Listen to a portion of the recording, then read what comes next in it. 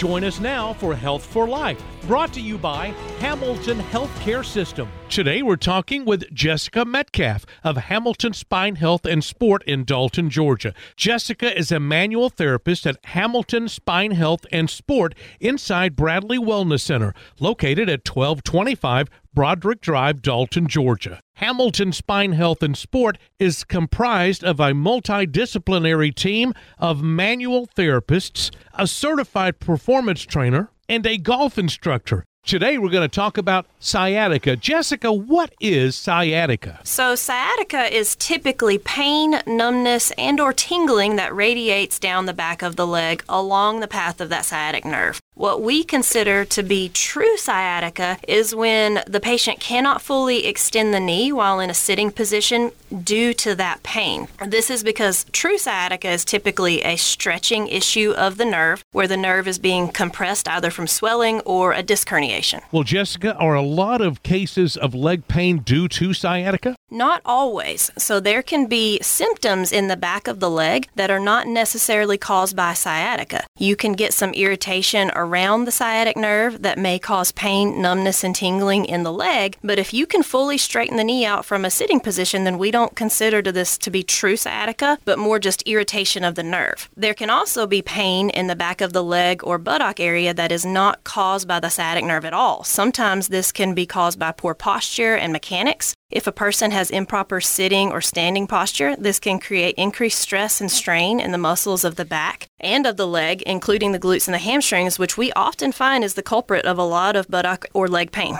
We can treat both sciatica as well as leg pain that may not necessarily be true sciatica. When we do our examination, we are looking for a specific type of dysfunction in the joints of the lower back, which create the pain that we are talking about. This dysfunction is a protective reflex that happens when the joints of the spine have been injured, and it doesn't allow them to move properly. When this reflex is present, the person cannot bend or move correctly in the lower back, which creates compensations in their posture and other mechanics, which increases the workload on not only the lower back, but also the glutes and the hamstrings, and can sometimes increase tension on the sciatic nerve as well. How do you treat these issues? We are physical therapists, but we specialize in a specific type of manual physical therapy for the spine, where we use our hands for a lot of the treatments that we provide. When we evaluate a patient, we are looking for a specific type of protective reflex called the arthrokinematic reflex, which does not allow the joint to function or move appropriately. We assess each joint in the lower back and determine if it is mechanically moving properly or if the reflex is present that is not allowing the joint to function. If we find that reflex, then our job is to eliminate it. We use our manual therapy techniques, which are very gentle, to restore function to the joint. Once the joint can move properly, we work to correct any compensations in posture and mechanics that we find. We will retrain you on how to move correctly and teach you correct sitting and standing posture. Correct mechanics is a very important piece when we are talking about long-term relief, but the joints have to be able to move appropriately in order for you to be able to have those correct mechanics in the first place, and we address both of these issues during our treatments. So if this protective reflex that we look for when we do our assessment is present, it can make you unable to bend correctly in your lower back. In order to be able to sit correctly, and in some cases comfortably, you need to be able to bend in your lower back. So if you cannot do that, then your body will compensate and you will adopt an abnormal sitting posture, which can cause more problems over time. Some typical compensations we see with sitting posture are where people will either sit with their behind scooted all the way to the back of the chair and hold themselves very erect when they're sitting, or they will use some type of lumbar support or pillow that they'll put behind the lower back to help hold themselves in this position. This abnormal sitting posture will cause increased stress and strain on the lower back, and it can even lessen the space where the nerve is because of the position of the joint when you're in this posture. Your body actually works harder when you're sitting in this position. All of this can lead to leg pain and make leg pain worse. So just like with sitting, your standing posture will become altered when this protective reflex is present. If the joints of the lower back do not move correctly, then standing with proper posture and with the glutes and the back muscles relaxed is nearly impossible. For this reason, people typically adopt more of a forward bend posture where they are leaned really far forward when walking or standing. Again, this is another position that your body has to work harder to maintain. Your lower back, your glutes, your hamstrings, even the calves and the feet have to work very hard in this position to hold you up. So this creates a lot of fatigue and overuse of these muscles, but it also puts tension on the nerve roots, all of which can lead to leg pain. So the goal of our treatment is to get the joint to function and move properly so that you can begin to sit, walk, and stand with proper mechanics, and to allow the overworked muscles to heal and to work within their design and to release tension and strain on the nerve. When should someone seek out pain management? So we have an amazing pain management and neurosurgery team at Hamilton that often refer patients to us, but we also will refer patients to them when appropriate. So we typically will refer a patient to pain management for an epidural steroid or some other type of intervention that may be suggested by the doctor if the patient has unrelenting leg pain that is not lessened by our manual therapy techniques, or if the patient is in so much pain that we cannot perform our techniques effectively. In those cases, there is often so much swelling or inflammation around the nerve root that the pain is constant, and the medication can help to calm down some of that inflammation and pain in order for us to more appropriately perform our treatments.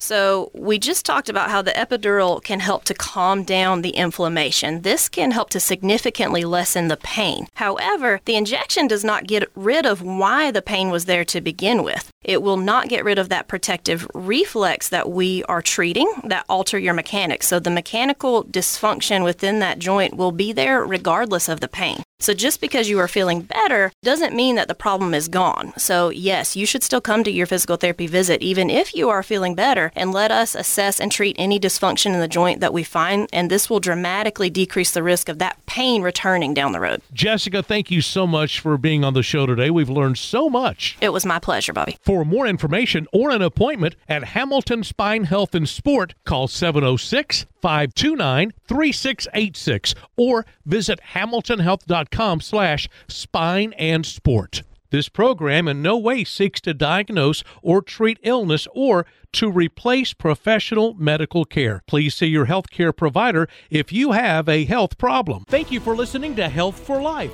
a presentation of Hamilton Healthcare System.